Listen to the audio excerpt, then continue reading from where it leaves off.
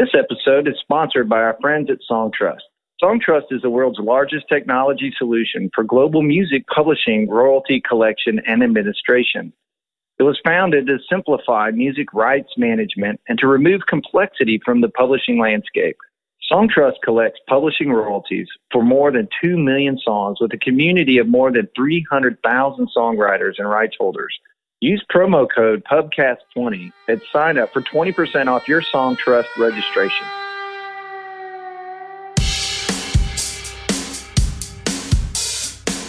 Hey Pubcasters, welcome back. In this new episode, we talk with my friend Alicia Pruitt.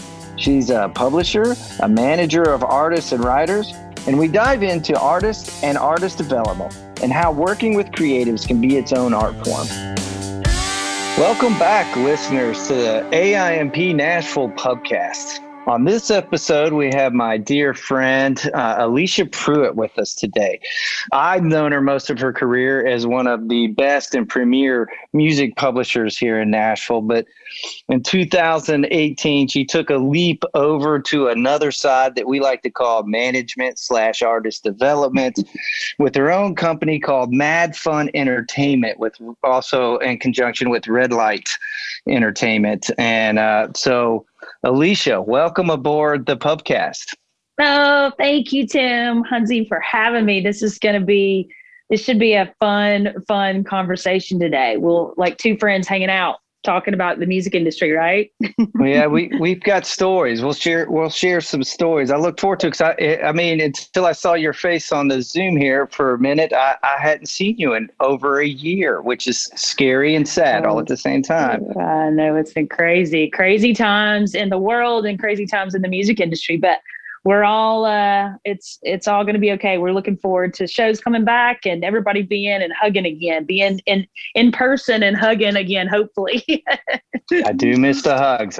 Well, let's kick it off with you giving a little backstory for some of those that may not know you as well as I do. Jump on in there. Absolutely. Well, I am from the great state of the mighty Mississippi. I moved here in 2000. I went to school at the great Belmont University, which is up the street from both of us right now, I'm sure. Graduated from there and started out answering phones and doing all the stuff, like right out of school. I was working at a small publishing company when I was still in college by the name of Broad Vision Music Publishing. And that's kind of where I started cutting my teeth and learning how to talk songwriter language and how to talk artist language. And so that was kind of my intro into the music business. And I, growing up in Mississippi, I just knew I wanted to be a part of the music industry somehow. I didn't know what I wanted to do, honestly. I just knew I wanted to do something in the music industry because I loved it so much.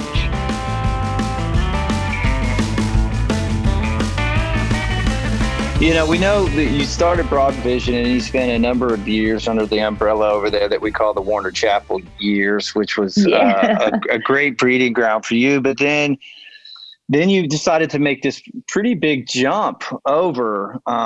So what was the impetus or catalyst that kind of started you thinking you needed to make that change and into management? Well, I was at Broad Vision for about 2 years, and then the company closed down. And right after that, I went to Big Tractor Music, which is a small company, was a small company here in town. And I worked there for about 2.5 years, and then Dale Bobo, who was the head of Warner Chappell, called me about 2.5 years later and was like, "We really want you to come to Chappell." I went to Chappell. I was there for 13 years, which makes us all sound very old if I start counting up all these number of years of where you've been. And so I went and stayed at Warner Chappell for 13 years. And then I would say the last couple of years, I had started working with, as we all do in publishing, you see the full circle of some of these artists. You sign them there at your publishing company, and then you develop them for 2 to 3 years, sometimes longer, sometimes less. And then they get a record deal. A lot of these, pertaining to more artists, obviously, than just the songwriters in our community. But you find these artists and then you develop them, and then they go off to a management company, and then they go to, a record label, and then become superstars. So for me, it was one of those things to where I had done that several times. And it was like, I want to see the other side of this. Like, I want to see this all the way through. So for me, I had turned 40 in that year. And I was like, if I'm ever going to do this and see the other side of it, right now is the time to do that. So I'd had a couple conversations with managers in town and was like, okay, do you knowledgeable about those kind of things? And it was like, okay, do you think I could do this? And they were all super encouraging. Like, look, you're never going to know until you try. So it was kind of that thing of, I want to go try this, and I want to see this. I want to see this side of the business. So it really just kind of aligned with me, or for me, that I had a baby artist that was on Atlantic in New York by the name of Josie Dunn. And she was more on the pop side of things. So I talked to Corin Capshaw, who's the head of Red Light here. And he was like, look, come over here, see what you think. So honestly, it had been pulling at me for about 2 years or so to kind of just want to see the management side of it. And at that time, it was lining up that she was needing management. And I got the call from Corin, and it was like, okay, well, here, it's kind of like, I'm a huge Christian. So it was like, okay, well, this is God pulling me into this in this way a little bit. So it's like, I had a lot of fear for it, but I was like, I wasn't going to let that stop me. And so I was like, okay, let's jump in and kind of see. So really, it was just kind of wanting to see the other side of it a little bit and be a little bit more knowledgeable about the industry. So that's how I got here.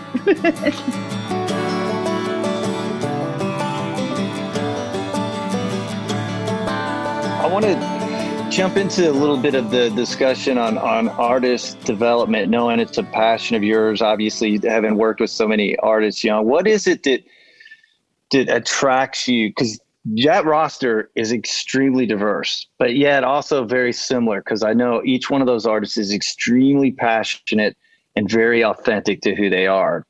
What is it that brings you to want to put that much time into those things? Because I always talk about it as a marriage. When you sign somebody and get it, it's a marriage. It's a long-term commitment. What is it that makes you go, I'm going to commit to this person and be their champion? I've said this a couple of times in different interviews. My whole thing, I think it's about what you're looking for. I think that's the question here. It's like, for me, when I sit down with a talent, it just excites me so much, especially with a young talent, because it's almost like you're finding something like brand new that no one knows about, that this can be like, oh my gosh, this is something that is from the ground up. I have always loved to work with stuff from the beginning. And I don't know if it's just, you can just get your hands dirty, your jersey dirty, as they say. Like, I am never backed up from that. And I always like to kind of be the first person in on somebody.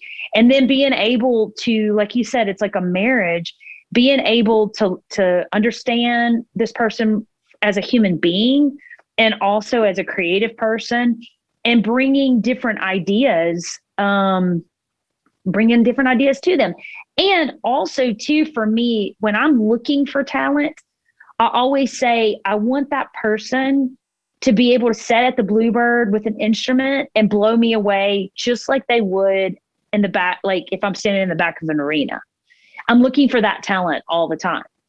The way they craft a lyric, the way they sing, that's what I look for. And that's what fires me up. So I think when you're saying, the whole artist development or song development or, writer development, whatever that is, to me, that's the best part of all of it, is jumping in early and being able to kind of be the first to kind of hear what they do.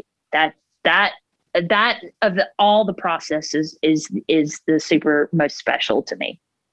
I think we're cut from the same cloth and have the same kind of, I'm a discoverer. I have been, like, what drove me to record stores. I'm a little older than most people, so I actually did go to record stores, but was discovering that new thing. Like, and I still am that. Nothing gets me more pumped up than when I discover something new. And it isn't necessarily so much that no one else has heard it. It's just that I'm driven to new stuff. And Right. I love that process and defining those things. Now, I'm going to turn this kind of a little bit to your A&R side, because one of the things I always admired about you, other than the fact that, and I have to say, you're one of the most efficient people I've ever worked with. If you send Alicia an email, within 24 hours, she's going to respond. Even that year she was on the road, I know I sent her emails about co-writes and she would respond within 24 hours. Kudos. You're so organized. I love that. But one of the other things that I've always admired from you is that you have a great ear. Like, I know that you work really hard. And one of the skills that I believe really defines a great publisher and A&R person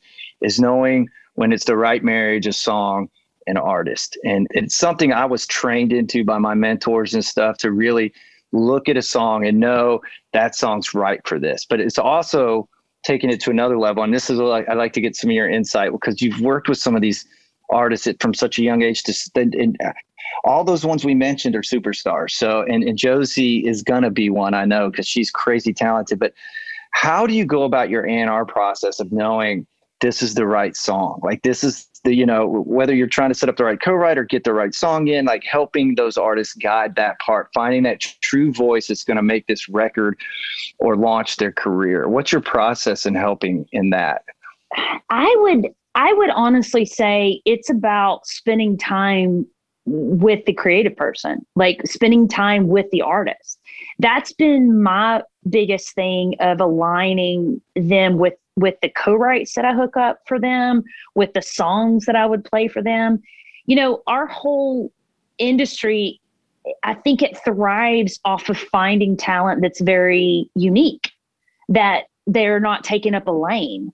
And I think from with Casey, obviously she had her own vision with that. And, in early days we would sit and really talk. And to this day, we still, talk about co-writes and that kind of thing. And it's like knowing that human being. Like, I feel like, we don't get to spend as much time together anymore, but like early days, we would spend a lot of time together. So knowing what she would want to say, and Lauren, like, Lauren and I spend a lot of time together, and it's knowing what she would want to say. And then it's kind of going, okay, well, that person, you guys would really get along if y'all want to sit in a room and write.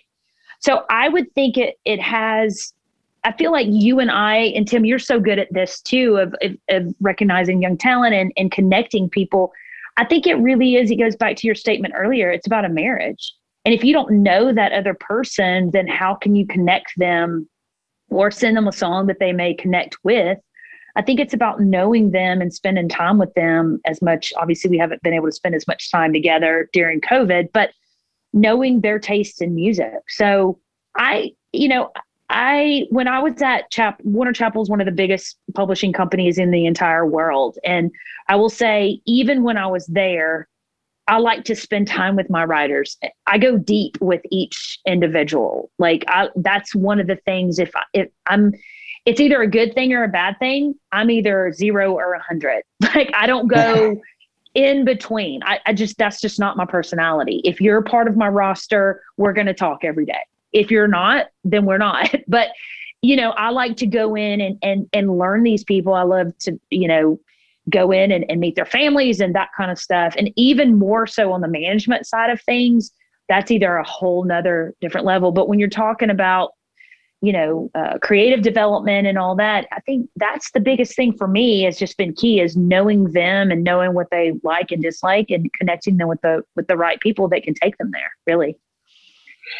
Has there been a co-write that you were super passionate about and you put it together that ended up being a success story that you could talk about? And maybe there's one of those, because we all kind of have one where maybe the artist was like, I don't know about that, but you're like, no, I'm telling you, man, this is going to work. Do you have one of those stories? I think one of the this is kind of a mixture of that, but Casey had a big success with Golden Hour, right? With Ian Fitchcock and Daniel Tashin. And I remember setting up a co-write one day with Ian and one day with Daniel, and she had never met either one of those guys.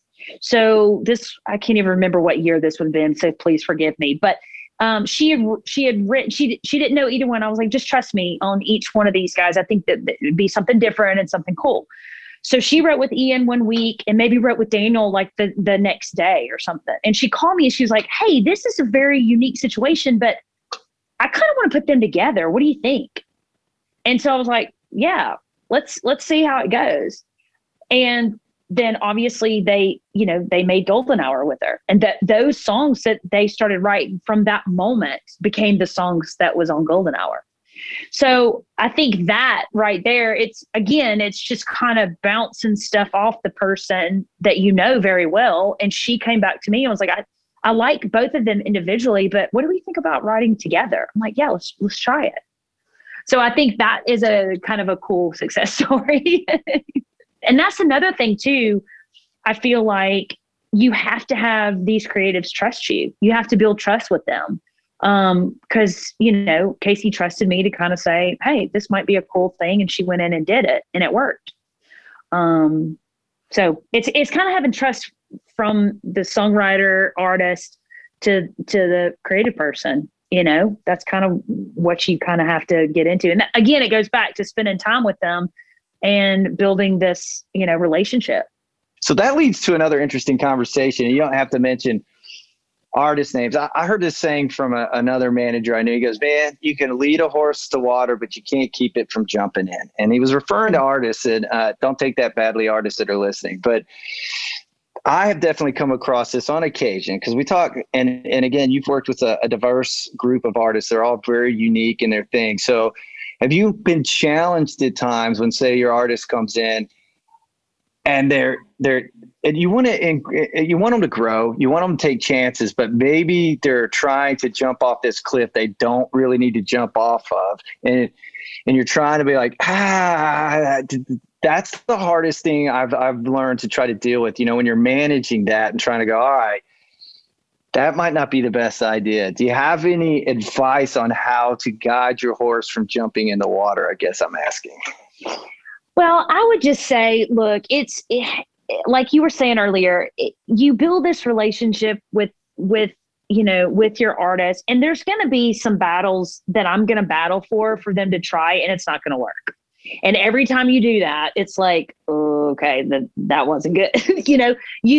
I would just say that it's a long game. It's not a 3-month process. It's not a 6-month. It's sometimes not even a year process. This is a long game, especially when you're dealing, well, really with songwriters and with artists. Like, I would just kind of say that, you got to build a trust with each other no matter what. And, the writer or the artist is not going to get it right every time, and you're not going to get it right every time. But if you know that you coming back at the end of the day and have the same vision, whether it's, with an artist, I see a lot of like, on the management side, I see a lot of like, I hate that photo. I hate that photo of myself. And you're sitting there as the manager going, this looks amazing. But they have some hang up about like something about their hair or whatever.